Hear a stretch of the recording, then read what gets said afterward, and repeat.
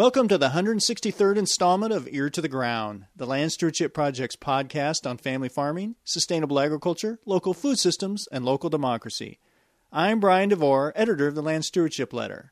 In early 2014, Rich and Carol Radke were on a bit of a roll. They had graduated from the Land Stewardship Project's Farm Beginnings course in 2012 and felt the program had provided them a solid basis for developing a profitable farming operation on land they and their 3 children had moved to in 2008. Before taking the class, they had gotten the land, which they rent from a family trust, certified organic and had set up a rotational grazing system. Through a contract grazing arrangement, they used a neighbor's beef herd to improve the pastures by bringing manure and controlled disturbance onto the land.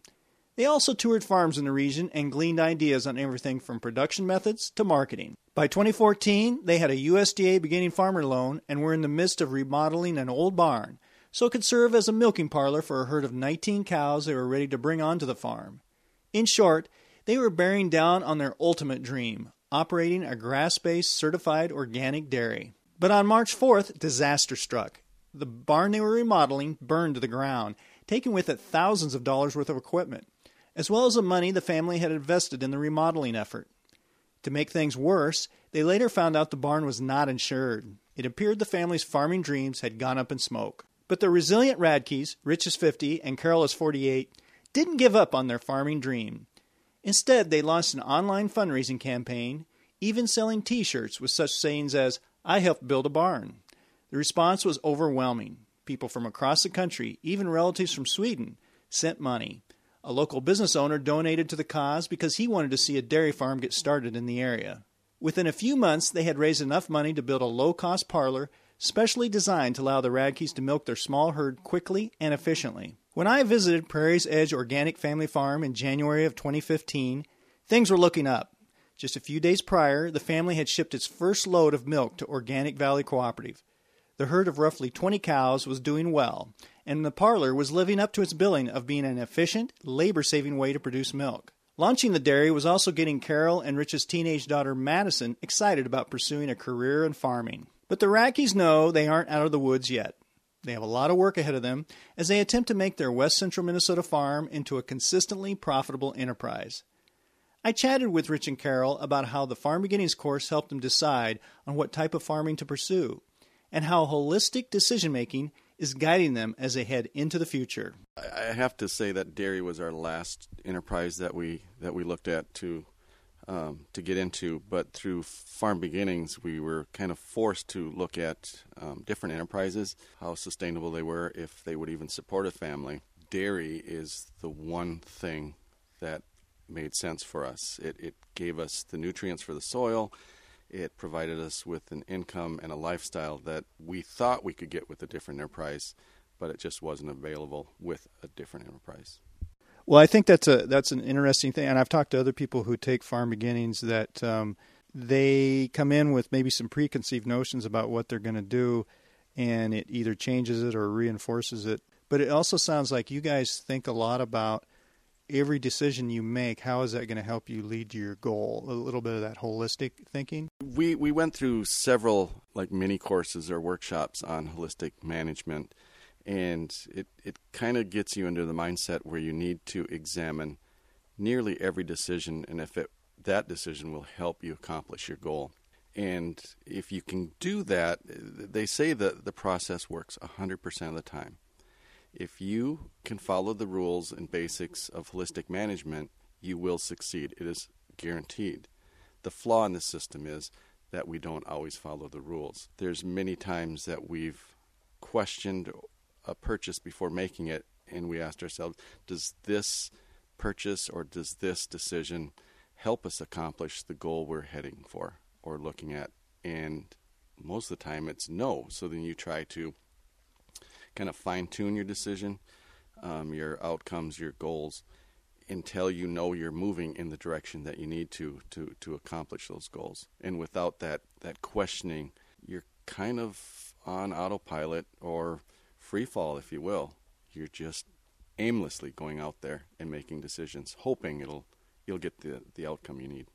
You guys took the class together, correct? as a couple. I mean, was that important? I mean, I know sometimes people don't do it that way, that one person, their dream is to farm, and the other one, well, okay, pursue that. But was that important for you, do you feel, for both of you to take that class and then to discuss some of your goals and do the homework together? Yeah, it was really important to take it as a couple because we farm as a couple. So I needed to know what was going on as well, though Rich is probably the brains of the operation here. I do a lot of the hands-on management of the animals, whether it be a goat, a chicken, or a cow. It just helped us both get a perspective, and we both look at things differently too. So it helped bring us together, I think, and come with that final thing because, as I told you before, Rich did not want to have a dairy out here. That was his last thing he wanted to have out here. He and it just kept pointing back to it all the time, is that cow dairy. And it didn't matter to me. I just wanted to stay on the farm. So whatever worked, and that's what he come up with. So yeah, it was important for us to take it together. I think you guys had mentioned too that one of the things with Farm Beginnings is it gives you this homework that you kind of have a deadline by the next class session to get that done, and that maybe helped keep you on track a little bit more than you would have normally.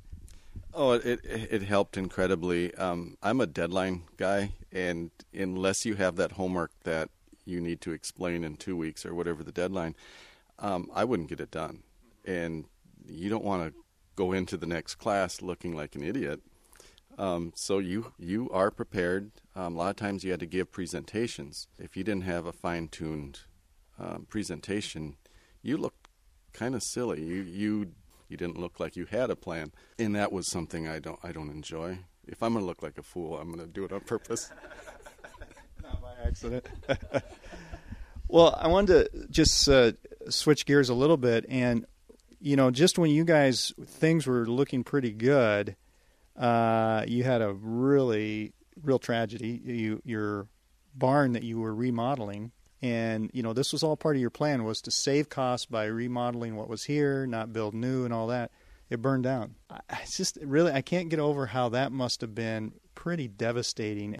Well, the day of the fire is, you're going through every emotion. Number one, even though you're in that building like I was trying to save animals, you still don't believe it's going on.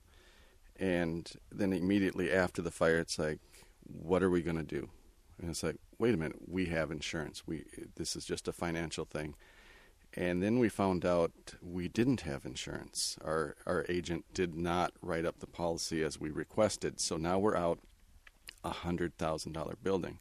And we were lost. We thought we're heading to town. This whole thing is over with.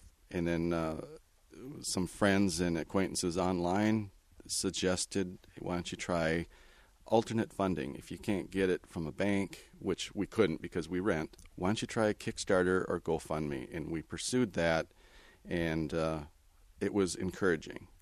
We had an outpouring online that was unbelievable, and about the same time we had local business people contribute to our cause. They wanted to see a small family farm start up in this area.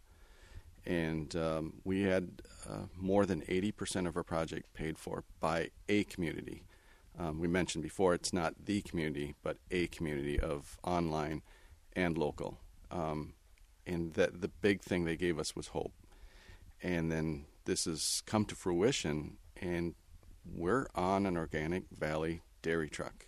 We're selling our milk, and people are eating cheese and butter made from our milk. It's incredible, and it's allowed us to pursue this goal, or some people call it dreams, that we can stay on the farm, we can build something for our daughter who seems to be very interested.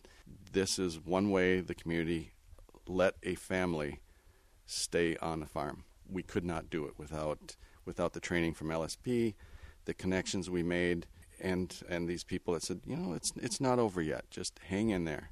That's why we're here. That's why we're participating in this interview.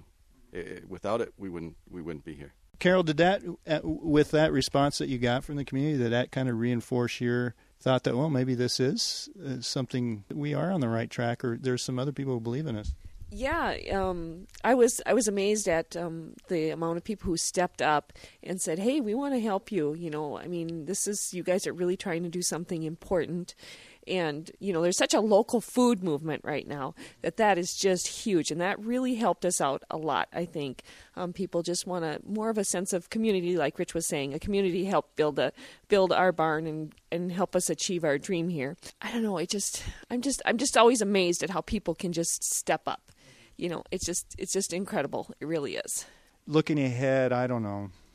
I hate to put years on it, but 5-10 years, where do you guys see yourselves? I don't know if you're thinking right now you're just getting your feet under you, but have you thought where this operation might be in 5 or 10 years? Guess I'd like to think I'm still as good looking then, but as we'll see. Yeah, but of course I don't give much thought into that. 5 to 10 years, I think we'll be a little bit more relaxed. This is still very new, and we're a little anxious about what we're doing, and if we're even doing it right. We've been told for 5 years from banks that this is too small. Get big or get out. You can't make it on this amount of money. And either we're going to look like small farming geniuses or we're going to look like idiots. Of course, I prefer not to participate in the latter, but we want to be able to show folks that, you can have cattle out on pasture. We're fortunate or unfortunate that we're next to a highway where people drive by and they're already seeing this small barn. During the growing season, we have cattle out on pasture. That's something you don't see around here anymore. Everything is in buildings and formulated feeds, and it doesn't let a cow express her cowness, if you will. Cattle are made to eat forage. That's what they were created to do. And we've got cattle that are producing milk, doing what they're supposed to do, is eat grass, eat hay, be content, lay down in the field. I think we're doing it right. At least at this time, it's right for us. We'll see if it's a correct business plan or business model. I sure hope it is, because people don't have $4 or $5 million just to start a small farm. This is a way of doing it relatively cheap. We do not own this land. We rent. We don't have $10,000 an acre to purchase, but we do have $125 an acre to rent with. And it'll make our bills, this dairy. We'll be able to make our payments and make a modest living. That's really why we came out to rural living anyway, is to be modest, be honorable, and to give us our family purpose. And in the city, a lot of times you miss that.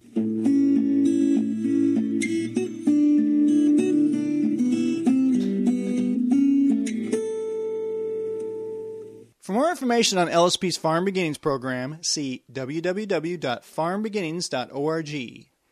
More on the Radke Farm is at prairiesedgefarms.com. If you have comments or suggestions about this podcast, contact Brian DeVore at bdevore@landstewardshipproject.org, or you can call 612-722-6377. Thanks to Laura Borgendell, Western Minnesota musician, for Ear to the Ground's theme music. And a special thank you to all of Land Stewardship Project's members who make initiatives such as this podcast possible. If you're not a member, visit landstewardshipproject.org to learn how you can support LSP. Thanks for listening.